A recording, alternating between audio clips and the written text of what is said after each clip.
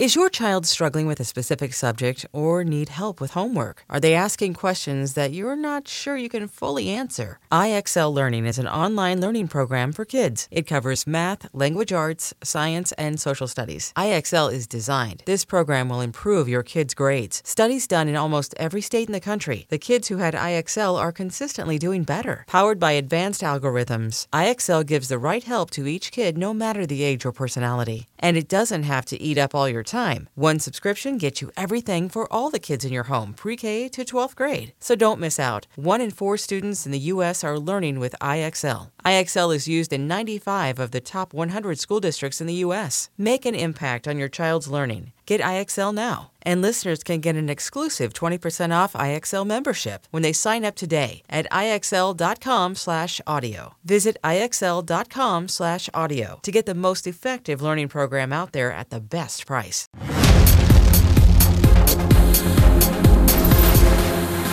Welcome to Season 2, Episode 38 of Comic Book Nation, the official podcast of comicbook.com. I am your host, Kofi Outlaw, and with me today, I got a new team. Well, we just have some people fill it in. Matt Aguilar is usually here, but he is taking a much-needed day off. So I had to bring in some top-notch replacements. We have Mr. Connor Casey back with us. Yes, it's true. I have taken over as the new co-host for the show. I will not be giving up the I mean, you're here talking about wrestling stuff like more and more often enough. It's pretty much going that way. So exactly. Welcome back. We kept your chair warm. Producer Jim Viscardi is also here with us. Hello. And you guys haven't met her yet, but we have her with us today. One of our all-around just great ladies on the team, Nicole Drum, is here. Hello, everyone. And yeah, man, we brought Nicole on because you also are one of people don't get to see. Like, we have this like real kick-ass elite like DC team that people don't get to see. You guys like only come out at night, a lot of you, like, and so like because we're Batman. Yeah, you guys are like superheroes. You like flood the city at night and keep this site going. Yeah, so we don't get to talk to you guys as much. A lot of you are remote. You, Russ Burlingame, we've seen Jenna, who came on, and yeah, so we want to get more of the people who are like really helping to flex out this team in certain areas on the show, so people can see. So we don't get accused of being overly Marvel because we have like a crazy dedicated DC squad. So Nicole's here today because she's going to help introduce the topic of DC's Stargirl, which has been up on DC Universe for a minute. We've been a little busy. This was a big deal in like the pre-COVID world, and then I got lost track of it, and now it's out, and I'm like trying to catch up on all the episodes. So Nicole's going to break this down for us. Connor is here to break down because we have NXT TakeOver in your house coming up this weekend, and so Connor's going to give us a preview of what's going on in wrestling, and then Jim, I know, has thoughts on all that. But we also got some news items to talk about today, and we're also going to highlight something else that I've heard us all chattering about lately, which is DC Universe's other kind of new buzzworthy show, which is Harley Quinn Season 2, which has been out for a hot minute, but is really hitting its stride. And now's the time to highlight Harley Quinn. I can't wait to talk about Harley Quinn. That's it's great. So we're going to talk about Harley Quinn because we've been sleeping on that on the show. So let's start at the news items up top. First, I just wanted to kind of get into this. We don't always go into rumor, but I kind of thought this one was interesting.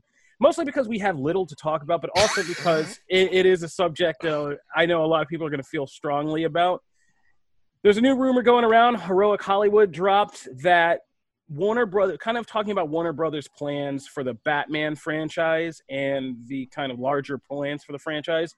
And one thing that they kind of floated was this idea that Warner Brothers had, there had been the idea for a Bane movie kicked around. So there's two parts of this. There was an idea for a Bane movie kicked around, but that idea got shot down in favor because Warner Brothers, Bane is kind of like Batman, like Warner Brothers wants to be able to bring him out into kind of major event things where they want. And it seems like we have an indication or a rumor of an indication of where that could be, which is in a sequel to The Batman. So let's take both sides of this. How do you guys feel about Bane in general? Excluding Harley Quinn, which we're going to talk about later. So no Bane, Harley Quinn. That's the best version. Yeah. Seriously. Look, I think a Bane spin-off movie veers too much off into Sony Spider-Man land for my liking. In that, like, I don't know if like it makes sense to do Joker, right? It's a if there were any other character to do, like, that is the one to do. Bane, who in every interpretation we've got of that character has, he's not anyone's favorite villain. He's probably on people's favorite villain list. I don't think he's many people's favorite villain. Of course, now everyone's going to tell me he's my favorite villain. I like Bane, but like I said, it's, is he my favorite? No. I don't know if it's a story we need. That, like, if they are going to make this as part of a larger franchise, then it's definitely not. I don't think it's a story that we need. If it is a take, it would have to be so not divergent, but it would have to be pretty radical of a shift, I think, for it to even make sense. But to me, it just feels too much like, what Sony's trying to do with their Spider-Man stuff. Well, I'm problem with. Oh, no, go ahead, Connor. Well, the problem with Bane in live action is that we've seen two interpretations of them, and neither of them are loyal to the comic version. Every version we've seen so far of him is a take. He's either a big, lumbering brute performed by a WCW wrestler, if you can believe it, or whatever the hell they were trying to do with Tom Hardy. If they actually wanted to present the Nightfall version of him, or even the Tom King version, where we go into his background behind just how brutal his childhood was in Santa Prisca, that's something. I don't think that's enough for his own movie, though. See, I'm kind of like, weirdly enough, I'm like the polar opposite of you guys. Like, I thought Joker was a risky move. I was like 50-50 on that when that happened. I was like, you are opening a can of worms.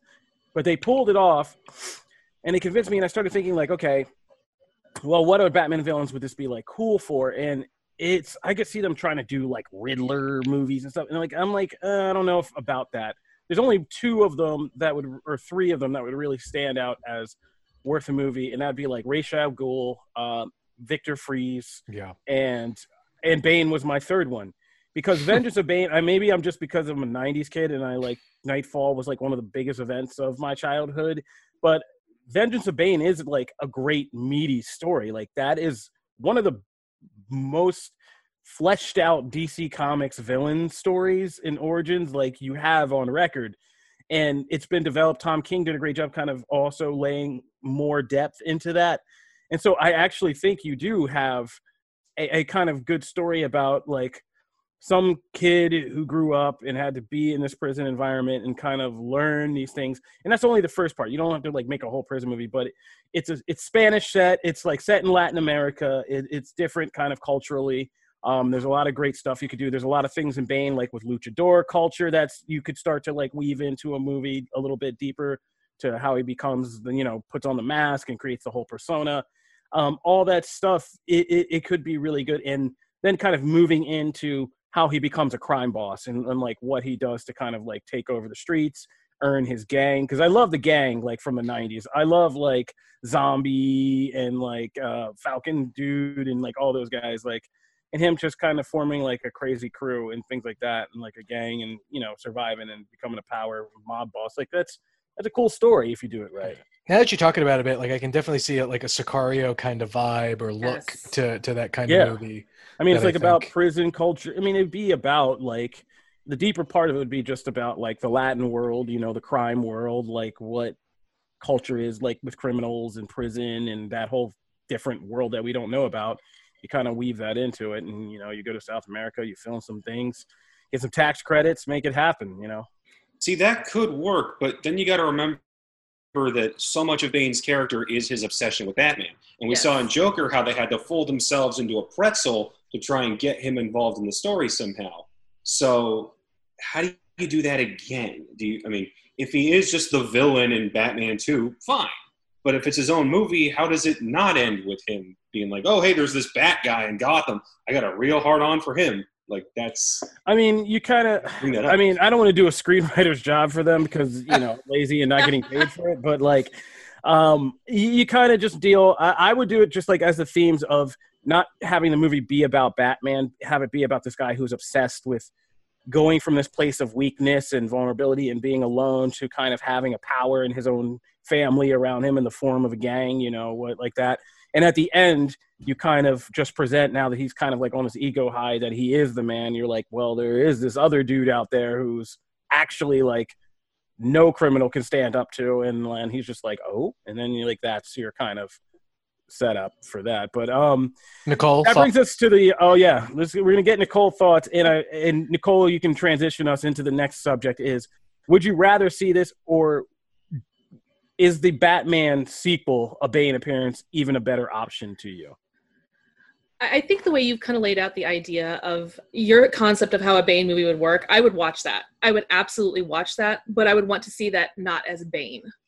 So I think that giving Bane his own movie, again, he's not, someone's going to say he's their favorite villain, but he's not like the top villain that I think should theoretically have his own movie.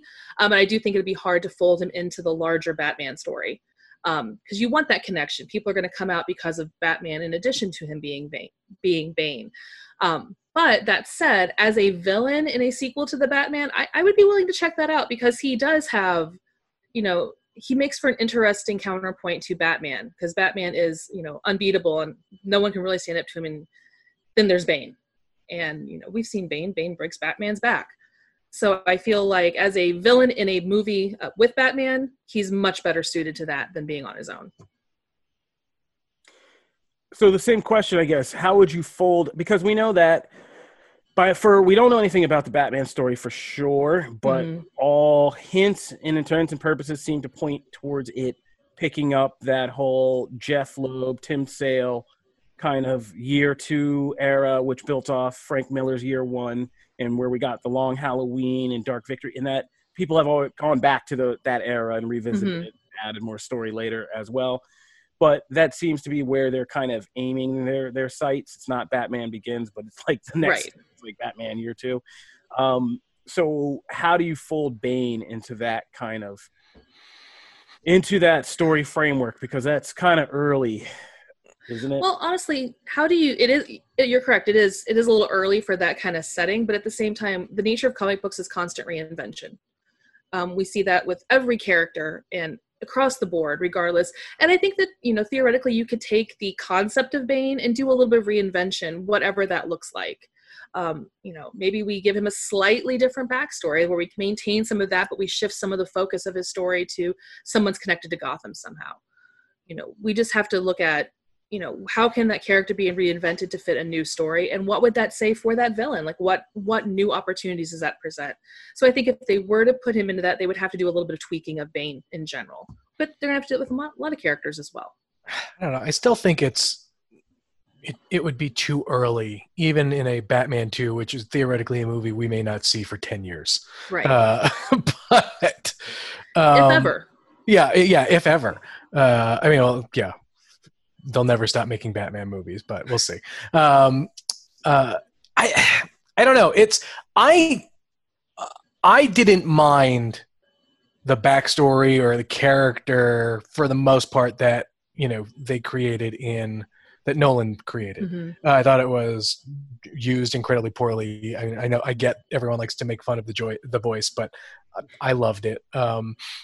The ending is what drives me nuts with that. Yeah, all this build and then nothing. So clearly, there's something that they can do with that character, but I would, following just some Batman stuff. Like Batman doesn't come into contact with Bane for a while, and so to have, Kofi, like you said, to have him cross paths pretty early with Batman is a change, yes, but I think I'd rather see more development in that era, potentially with some other character. I want to see a good serious take on Freeze. I've said that for forever now, and so and honestly, if Matt Reeves does another one, does another Batman movie, he's the one I want to tackle the Freeze of it all. But people like Bane. Well. Yeah, I mean, in the Batman, I would love to see Victor Freeze and kind of like really the animated series kind of version of Victor Mhm. Freeze, Mhm. like really. And all the stuff they've added with like the Waynes and the Nazi past of the Freeze family and that whole twist and all that Freaking stuff. White Knight thing, yeah. Yeah, like all that stuff was that stuff's pretty interesting. So But even like, and I know we're going to talk about Harley Quinn later, but like even the way that they handle that character in Harley Quinn Mhm. is, you know, there are some aspects of the character that I just love. But yeah, but I still think like I don't want to see Bane back in like a Batman sequel. That's too close to the Nolan stuff for me right now. Yep. Still too soon. Let me ask y'all if you hate this idea. What if they introduced Bane and his Venom addiction to kind of a backdoor introduction into the storyline from Arkham Asylum, and we finally get an adaptation of that game into a movie, and it would be amazing. I mean, that's always a possibility. I mean, anything. I'd watch it. Yeah, I mean, I'd watch that for $1. But we'll see what's happening because there are so many things. I think the point we've kind of landed on is there are so many other villains you can probably do stuff with besides going back to from Joker to Bane, Bane to Joker, Joker to Bane. So we'll keep an eye on what's going on the Batman front. But we're going to move on. So this one was just a quick question that I thought I'd toss into the room and see what kind of answers we got. We're trying to figure out how movie theaters are going to reopen and when, how, and what is going to be the new reality once we all have the opportunity to go back to a theater. What movies are going to make us risk our lives and all that stuff. And, one of the questions that is kind of in society, and I'm not going to get too crazy about this socio-political, but just boiling it down to movie theaters is, will movie theaters kind of require viewers to wear masks during like the movie? And Cinemark has already come out and said, nah, like we're not going to do that. What do you guys think?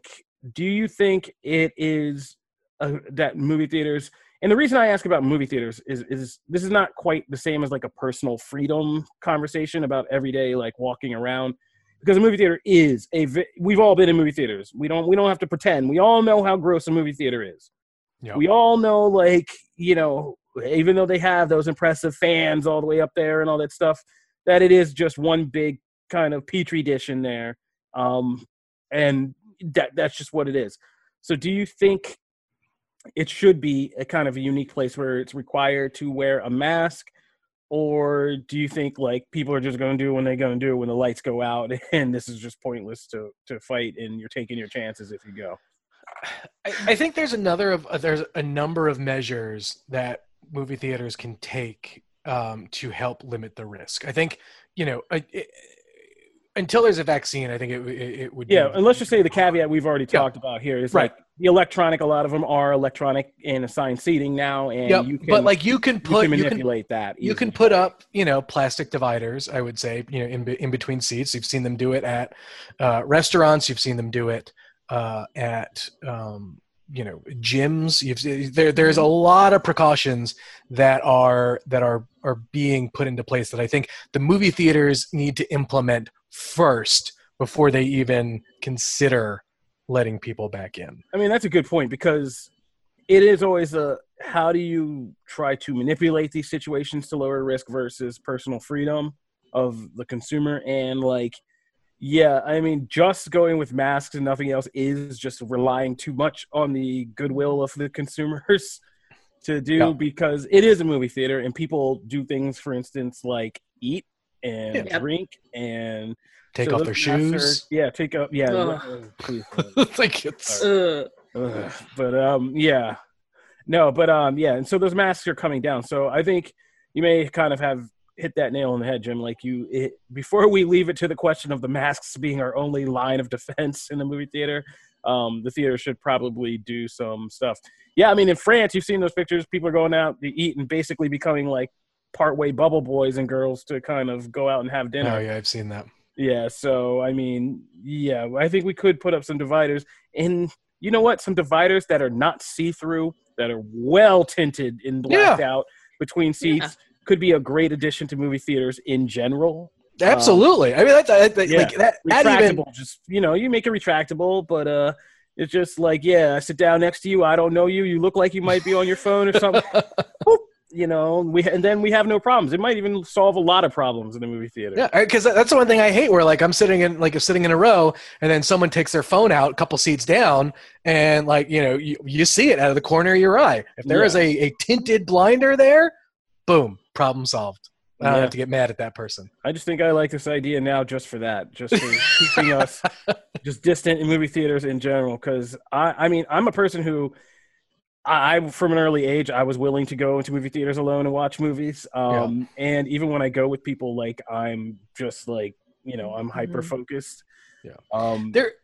There's so much contact that happens at a movie theater. Just think of it, right? Like picking up a box of candy. I lived in New York, and I went to those AMC's on Times Square. Yeah, shut down for the rats and the bed bugs, and I mean, you're pushing buttons on the soda fountain machine. You're grabbing, you're touching napkins, salt shakers. Like there's a ton of stuff, and so like movie theaters just need to figure out a way to avoid all that. Like maybe it's just you just get salt packets that they put into a thing. Yeah, you don't touch candy. And fast food restaurants are going through the same thing. It's like we read the article about how they're going to probably take away a lot of soda fountains, self-serve, and it'll either be like an employee there, or it's just behind the counter, and here's your cup. I mean, they'll just probably do like seasoning will probably kind of be the same thing. It'll just be, it'll just be kind of here. You want more salt? I'll shake it out for you. Like here you go. Like I don't know, but So I think we can put this one to bed. I think we just solved a social problem. Like movie theater gross to begin with, and we didn't want to see everybody else next to us. So theater chains are going to have to invest in a little bit more of that booth seating. We should all go back to the 70s and get those crazy retro chairs, like the big bubble chairs. I want to see I want to see drive-ins make a comeback, man. Yeah, I would love that. My wife's hometown has still had her drive-in, and we went to those like very early on, and we were both just looking at each other like. And everybody we all effed up, like closing down this drive-ins. We were all laughing, but we all messed up. Like we need drive-ins back, like for real. Like, put up those lots and a screen again, and give me a. There's one not too far away from me that did a double feature that did Frozen back to back, and so I've seen Frozen, both of them, time and time again. Took my kid to it. She had a blast. Like driving's a lot of fun. Yeah, she had a lot of fun with it. So I was like, it was a double feature. It was Vin Diesel's Triple X and Dana Carvey, the Master of Disguise or whatever. Oh, I'm sorry. Wow, that's a choice. Yeah, it was me and my wife on one of our. It was like a very early date of ours, and we were really there for Triple X, which was the second one. But we were still all riding the high of the Fast and Furious at that point, and we thought Vin Diesel could do no wrong. Boy. What a different world that was. All right, so moving right along, we solved that problem with movie theaters, so we're going to jump into talking about Star Trek real quick because, Rich says we need an ad break, so we got to pay people. So we're going to take a quick break, and when we get back, we're going to talk about Star Trek, and then we're going to deep dive into Stargirl, Harley Quinn, and NXT TakeOver.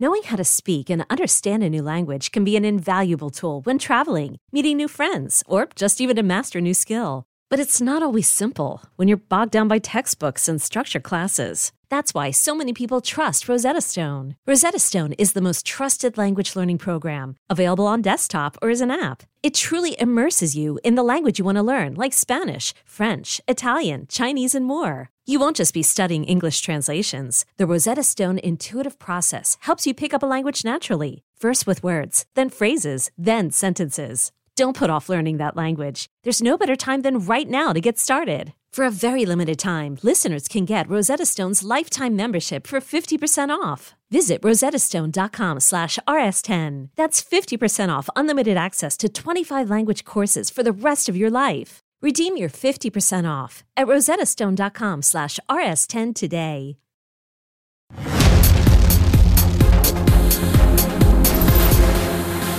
All right, so we paid some bills. We're back. William Shatner has said he's willing to return to Star Trek as Captain Kirk, reversing the bold statement made by William Shatner back in March, saying Captain Kirk was, and I quote, pretty played out at this point, and kind of indicating he won't come back. Man, what a difference isolation makes, right? Like, quarantine changes everybody's mind about the world. Now coming back to Kirk, not so bad. So he said he's willing to come back, but he does have conditions. So let's just go over what Shatner said. He basically said, he would come back if they wrote it and made it reasonable. I'd love to revive Captain Kirk. I would, but I wouldn't. He wouldn't do a whole series. He's not doing that Picard action. He's not coming back for Star Trek Kirk in any kind of way. If the role was written properly and it wasn't a cameo or gratuitous, just being there to show my face, I wouldn't do that. So he doesn't want to do a whole series, but he doesn't want to do just a kind of gratuitous cameo. So basically what he wants to do is, to translate William Shatner, is basically he's saying, I would do something more like Generations again, right? Where he had a featured part in Star Trek Generations in that storyline, but he didn't have to carry the whole weight himself. It was still a next gen movie, but he had a big part in it.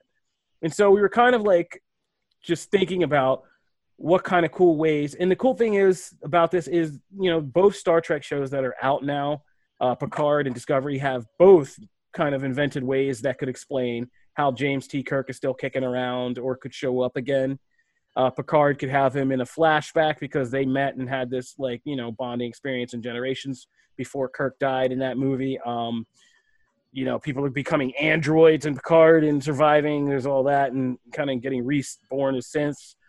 Discovery is a time-traveling ship and can go kind of anywhere and could run into James T. Kirk in his elder years and, kind of play with the Generations continuity like that.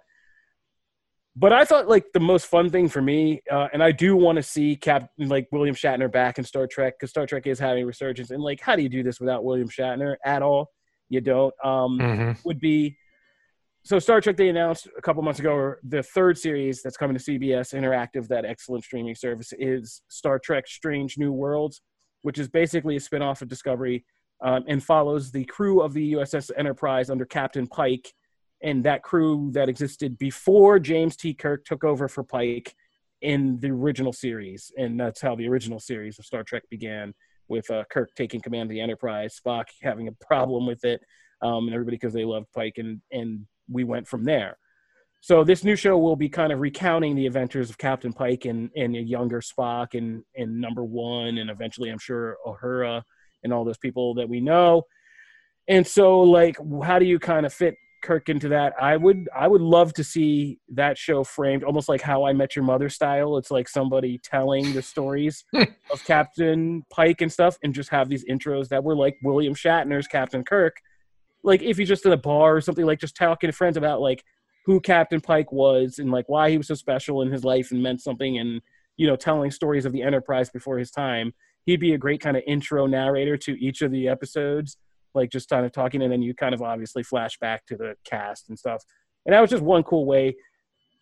Where would you guys put William Shatner back into Star Trek? I want to hear your thoughts. Who wants to go first?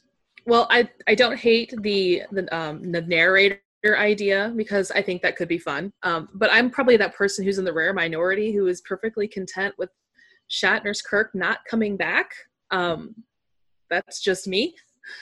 So for me, it would have to be something where, the How I Met Your Mother style, which I think would be fun. Nicole, I'm actually with you on this. I think I'm not alone. I've really stacked this deck against this guy. I have done a great job. See, here's the thing. You know how in Picard, everyone's looking at Patrick Stewart God, he looks so old. How is he getting around to do anything? Shatner's got 10 years on him. Yep. So what are we doing with that guy? Yeah, but I love Picard, and but the point of that show is that Picard just had to chill and talk. That's all. He's rolling around like he does in Logan. He's just sitting around going, "I'm so old." He dropped gems of wisdom. That's what he did, and that's that's why we love Jean-Luc. Yeah, but that's the thing, right? Right. You expect that from Jean-Luc Picard, and that's why Picard works. Picard was just it was smarter for all intents and purposes, as a character and as a captain.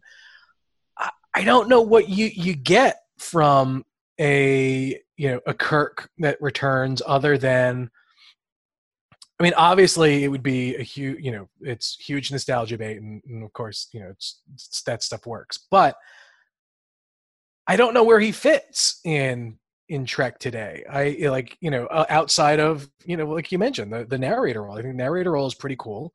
I mean, would it be great for him to come back as in a cameo of some sort? Yeah, fine. But I think that probably works more or better in a film than it does anywhere else. I don't think you have him come back for. I could see him doing a multi-episode arc, like an arc in one of those.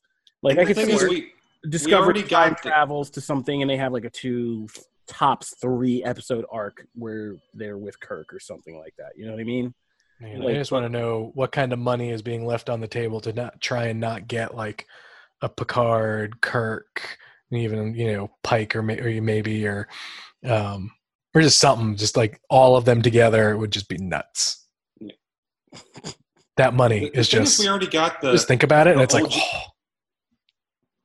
No, go ahead. I'm sorry, Connor. What's up? So you're fine. The thing is, we already got the old generation like giving the hat tip to the new generation with Leonard Nimoy showing up in 2009 and Into Darkness. Like, we've already done this. All we're doing is just retreading what we've already retreaded if we're still bringing these guys back. Well, I mean, we also had literally a movie called Generations that was a passing of the torch movie from. And that movie's how old? Very, very old. Like, very old. I have to look up the exact date. Man, I thought I'd have a lot more enthusiasm for this idea on this. That's obviously stacked of deck. So we're going to move on. The reason, and my thing about the narrator, I'll just say the caveat is I don't want to see James Kirk return for like any kind of serious dramatic arc unless it's something like they did in Picard with like Riker and Deanna Troi. Because they did some real serious stuff with those 2 characters. And yeah, and if you could get that out of Shatner, great. But I would have him back to play in like the winking humor and fun, because that's what people really want and have been complaining about Star Trek is you want the fun back and you want the kind of campiness back.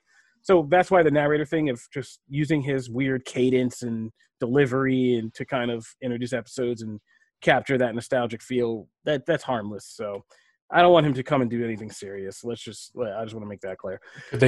Would you be okay with an alternate universe, Kirk, if that's how they bring him in? I mean, yeah, like I said, Discovery does all that stuff. Right. Discovery's blown the doors off. It can do time travel. There's an entire evil universe. Evil Kirk from if they brought him from from the Mirror Universe, that would be the Terran universe. That would be amazing if he was just like some Grand Admiral crazy. Let him choose scenery. Like, Shatner loves that. Play to his strengths. All right, so let's move on into our deep dive today. And we're going to hit DC Universe on a double front. We're going to talk about Stargirl and Harley Quinn Season 2. Nicole, why don't you take the floor and tell us all about Stargirl? I just finished episode 1 because, like I said, I slept on this. And I have some interesting feelings about this. This is the most interesting production DC Universe has done so far, in my opinion. And all I can say is my initial opinion is it's like in episode 1, at least, it's just like a weird baby between the Titans DC Universe Doom Patrol feel and the CW stuff. It's kind of like somewhere an amalgamation of both, which makes for an interesting experience. But Nicole, you're one of our DC experts. Break this down for us. Well, that's an interesting perspective you have on kind of the amalgam of the two. I think you're a little bit right, but also a little bit wrong on that. The nuts and bolts is Stargirl is unlike anything else that we're seeing on the DC universe. It is lighter, it is brighter. It's the story of a teenage girl, Courtney Whitmore, who life is uprooted. She ends up going from California to Nebraska. She finds the cosmic staff and becomes a superhero.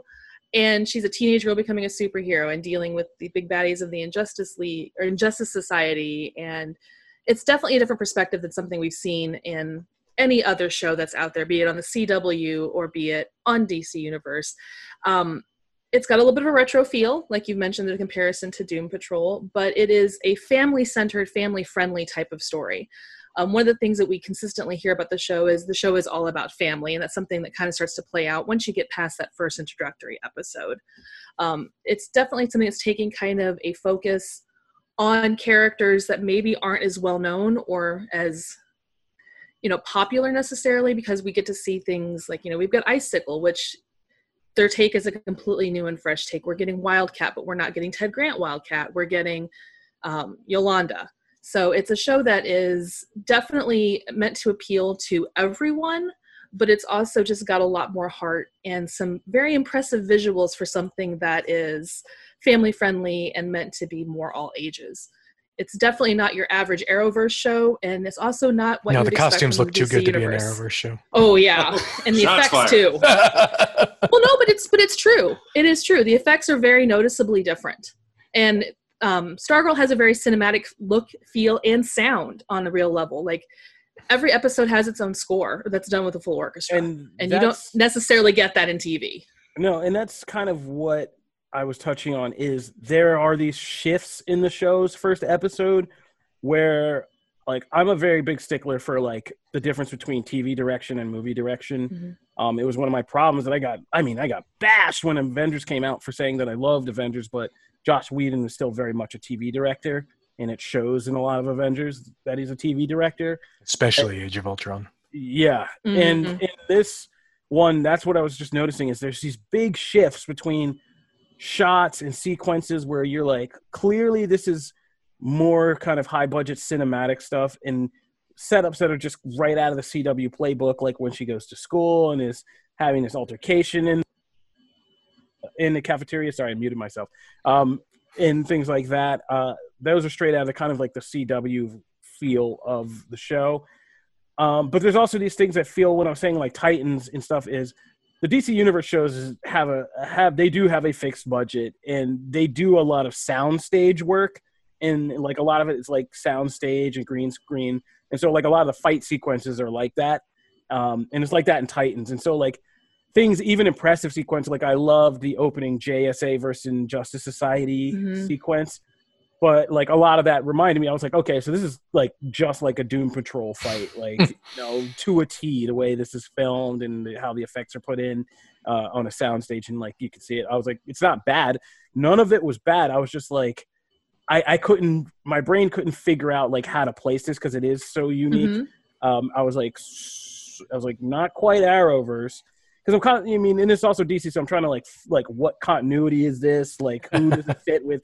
And I'm like, I was just like, I don't know. Crisis made it seem like it's part of that whole kind of like Arrowverse continuity, right? But it is its own unique feeling thing. And I will say that the end of the first episode, by the end, like that ending really did hook me in, and I want to see the second episode. So mission accomplished on that front. But it is a very unique experience, which I like, because I like that, and one of the things we've always praised DC Universe for is that each piece of the content is a very different thing. Like, it is all one brand, but like you watch Titans and you watch Doom Patrol and you're happy because you're getting two very different shows that are feeding into you. Swamp Thing was the same kind of deal. And Harley Quinn, which we're going to also talk about, is like the same. And so I like that this is its own thing, and it's probably the best thing Jeff Johns has done in live action. So it's good to see learned along the way. Yeah. The last thing I'll say before we make the jump is, like, I think the thing that stuck out to me about it is, the thing I love the most about the most of the Arrowverse shows is kind of the soap opera serial nature of the way that they break up their episodes, and that's where I feel like Stargirl feels right at home airing on CW.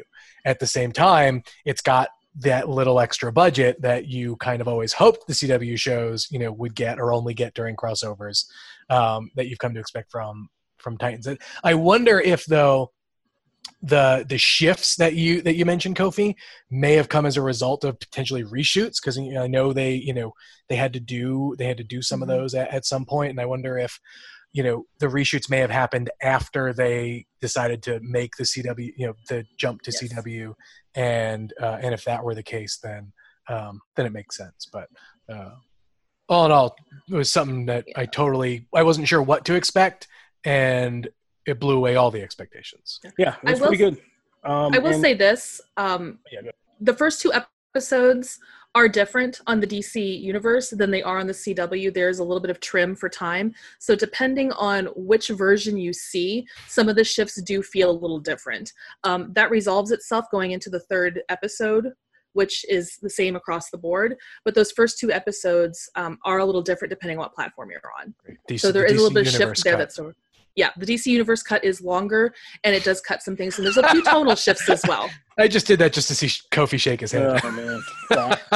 Well played. Yeah. But yeah, there are some intriguing. The Injustice Society. There are actual like menacing villains. I'm always kind of, I don't know. I'm always thrown by Joel McHale casting. I don't know. So like him as Starman was kind of throwing me, but I loved all the other casting. He's really great in it though. The casting for that show is absolutely perfect, especially Brett Basinger as Stargirl. Yeah, no, Brett Basinger was good. He's perfect. And I actually liked Luke Wilson very much in it too.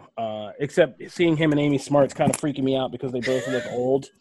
And I was just like, what is happening? Like, what happened to the 90s? Like, oh my God, this is like. We all grew up, Kofi. Yeah, I'm looking at like. Grew up. Old School. Aren't you the stars of Old School in a road trip? Like, what has happened? No, but they both look great. I mean, I hope I look as great as they do. And I'm kind of, oh God, how old am I? Anyway, moving on. So, like, yeah, so it was just freaking me out to see them come back because those are two big, like, 90s, early 2000 stars who I haven't seen in a while. And now they're playing, like, older parent types. And I was like, oh, man, we're here.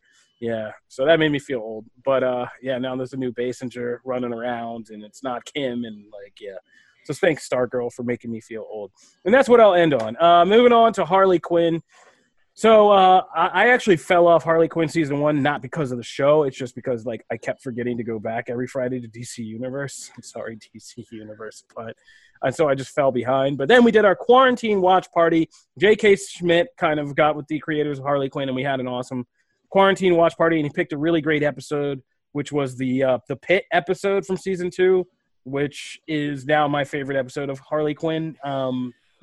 It's just it's an awesome episode where Harley and Poison Ivy get thrown into jail, which is super criminal jail for killing the Injustice League, and they get thrown into Bane's pit prison from Batman: The Dark Knight Rises. And it's a whole thing about how they have to escape from this pit, and it was hilarious. Right. But it's not like a deep dark pit. It is a pit where everyone is working on bettering themselves. Yeah, it's like Bane's motivational camp. Like it's like Bane's it's like group running this therapy weird pit. motivational camp like / prison in the pit, and and they do like they have a talent show, they do stand up, and they like work on yourself, and like it's and rehab. the show's hilarious. I mean, the show's version of DC Comics characters is just skewed. And if you don't know, Harley Quinn is very much an adult cartoon. It is totally rated R. Do not let your kids watch this. Yeah, do not let your kids Made watch that this. mistake. And it's kind of led by Kaylee Cuoco from Big Bang Theory and Lake Bell. And a bunch of other talented voice actors like Ron Fucus and what's his name?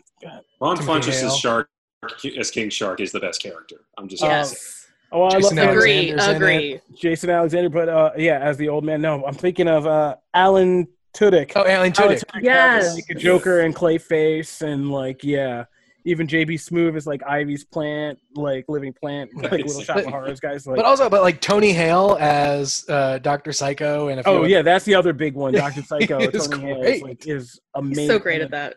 Yeah, and I keep forgetting it's him because the things he just says as Dr. Psycho are so crazy. so terrible. Well, Dr. Psycho's the best. So I was watching it. I was watching it in my office, and Tony Hale is screaming, and my 4-year-old daughter walks in and she goes, "Are you watching Forky? Why is he yelling?" And I was like, "No, please leave. This is not Forky." Yeah, but he's like so subdued in his like when he's in like things like Arrested Development and Veep, he's like the meek guy. And so this is him cut loose is hilarious. So yeah, the voice cast is so great. Christopher Maloney as Jim Gordon is like one of my favorites. Like neurotic Jim Gordon is my favorite. Yeah. And Harley Quinn just skews DC characters and lore so perfectly. And while also telling like a really good heartfelt kind of female friendship story in like the Tuca and Birdie fashion between particularly Harley Quinn and Poison Ivy. And that kind of really is what forms the center, I think.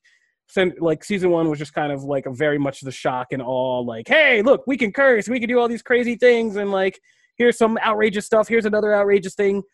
Season 2 really does settle into kind of finding a core in the characters and the relationships and actually building this arc between like Harley Quinn and Ivy and that whole thing, which is surprisingly like heartfelt and very entertaining. Like heartfelt. Yeah, and so these last few episodes of and it really has hit its stride in season 2. The show in the last few episodes have just been great. The whole actual romantic arc between Harley Quinn and Ivy has been really great. Like the pit to the dark side episode to the bachelorette party episode. Kite Man in general. Yeah, Kite Man I love as a Kite guy Man. named Oh, his but, like, parents. I love Kite Man. But that bachelorette party episode in particular, I love the fact that they just like invited a random friend that Ivy had, or Jennifer or whatever. Like it was just, it just goes to, like, you know, they Jennifer. I go by Jennifer now. But it's just so great, and like I love the portrayal of Catwoman in this show, like the Eartha Kitt kind of, you know, meets Tim Burton. No, not Tim Burton. Oh my God, why am I? Halle Berry? No, from Batman the Animated Series. Oh my God, why am I blanking on his name? Paul Dini and You're making me blank. I'm also blanking. Bruce Timm. Bruce Timm. That's it. That's Bruce it. Thank you. Timm. Sorry. Wow. Oh. But no, like a that. collective brain fart. Thanks. Yeah, we all just died. Yeah, It was but like Tim, Drake. No, it's No, not it. that, but like I love that Catwoman's a mix of all of those, right? Like Yeah. it's Batman 66 Catwoman. It's a whole mix, which is great. No, the and I references to different parts of the lore are what I love. And if you're a longtime Batman fan, just like Clayface is like animated series Clayface, but he's also Clayface. the actual original kind of Clayface from the comics, the He's an 1940s actor. Yeah, like Yes. that old world actor type. Like all of that stuff is just so funny. Like Oh, Man Bat as a lawyer, just like screaming obscene stuff in like bat language. Like into losing his mind. Like there's just so many great like little things in this show. But even like Is it go ahead, Connor. is it too bold to say that Mr. Freeze episode is the best Freeze thing since Heart of Ice? I mean, that's what I said. I wouldn't say No, it's the best thing since Heart of Ice, but it's real good. Like that. Very good. That episode was an emotional roller coaster because you didn't know where it was going to go, and then when it finally got there, you were like, "Oh, all right, we're doing was this." very wrong. Yeah. So, but man, I love this show so much. It's a crime that it has not been renewed for a third season yet, but Yeah, I wonder if that's more of an that's the HBO thing. Max kind of just waiting it out thing. Harley Quinn deserves to be seen by a lot more people, and like Yeah. it is insane that HBO Max did not like launch with just tossing that out there. Mhm. Yeah, we still don't know. Like this whole battle, I feel like in the end, the shows and the fans are the ones who are going to be losing this weird push pull between DC Universe trying to stay relevant and HBO Max being the inevitable crushing thing that it's going to be. And yeah, because it deserves to see have a lot more eyeballs. So does Titans. So does Season 1 though is being aired on Sci-Fi. Yes. Which it's kind of like an Adult Swim kind of thing where, you know, it's on late at night and it's on a Friday, so no one's watching it anyway. But like to see that they're, you know, even doing something like that, I'm like, it gives me a bit more hope that we will get more. I mean, the thing on the other side too is the first 2 seasons were probably done back to back, and so it was probably one deal that was done, you know, like I said, back to back, and so I would imagine the cast would maybe want more to come back to do it, and so there's probably a whole bunch more backroom politics stuff that may be going on. That I just hope, you know, if HBO Max does become the all-consuming entity of this stuff, that they just say, I mean, look, they're going to pay the Friends people how many millions of dollars? Oh my gosh. Let's get more Harley Quinn. Yeah, I mean, I would just negotiate for like another season and some points on that HBO Max inevitable debut. You know, then when it hits HBO Max, then you get a renegotiation. But all right, if you have the ability, you should be checking out Harley Quinn. Like Jim said, you can catch it on Sci-Fi late night on Fridays. Try to catch up with that because that is one of the best things DC has put out, and definitely one of the best things DC animation has put out in like a decade. So check that out. Connor, you take us on home with Jim. Oh God, I and totally Nicole. forgot. I don't We know. still have to Nicole talk might about be ready wrestling. to get in on this too. I do watch a little wrestling. Okay, there you go. Awesome. Boom. So we're going to be talking about NXT TakeOver in your house, which Connor was like making sure I said this whole thing because I was like, can I just call it TakeOver? And he was No, like, you in your can't, because house. they're all called TakeOver. Yeah, Yes, it's so- time to talk about Jim's favorite promotion, NXT. We've got a pay-per-view Sunday. If you're asking what the hell is up with that title, it's based off of a brand of pay-per-view the WWF used to do back in the mid to late 90s. They kind of stopped it right around the time when Austin blew up, so you jumped on then. That's why you never saw him. 6 matches, overall pretty good. The headliners, we've got Adam Cole versus Velveteen Dream. This is another pre-taped cinematic-type match. It's going to take place outside in a backlot brawl, although there's a ring set up, so figure that one out. Look, Keith they put a Lee ring versus- on top of Titan Tower, so. Yeah, they did. This one's just surrounded by cars. It's less cool. We've got Keith Lee versus Johnny Gargano. Charlotte Flair defending her championship against Rhea Ripley and Io Shirai. And the big one that I think a lot of people are paying attention to is Karrion Kross making his debut against Tommaso Ciampa. Good luck spelling either of those names. I got to be honest, and Matt's a little more positive on the show than I am because I've been playing catch-up because I'm covering the other show on Wednesday nights. But from everything I've seen, TakeOver's always good. The matches are always great. They always overperform. It always delivers. My only concern is I feel like some of the best stuff they could have put on this show, they've already done these past couple weeks. You had 2 guys fighting in a new kind of steel cage called a fight pit. It was amazing. Oh, You had so cool. the Drake Maverick storyline where like you tied in the fact that he got released, wins this tournament, gets to the end, loses, and then gets hired back anyway. Like, that was a really emotional moment on Wednesday night. That could have been great on the pay-per-view, but we're not getting that. Instead, we're getting a couple of matches that could go either way, honestly. What do you think, Jim? Yeah, it's definitely a bit of a weird card.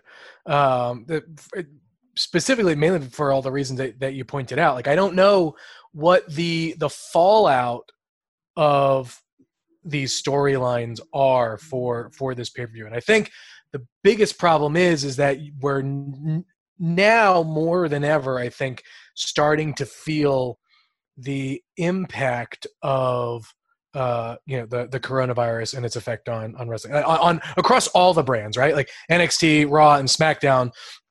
You're starting to see a lot of the same people for going on 3 months, where because there are just some people who live out of state or can't make it to the performance center to do stuff, and so they're trying to basically like pair people up, and you're starting to run out of combinations.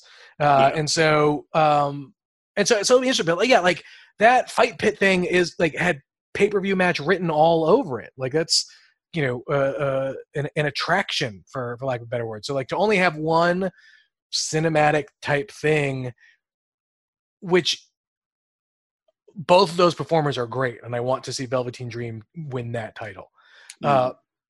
But given the cinematic matches that we've had already, I don't know how you top Money in the Bank match, or some of the other ones, right? And so it's not a knock. Stadium Stampede thing that we right, just and then saw you in had a Stadium freaking football Stampede. stadium.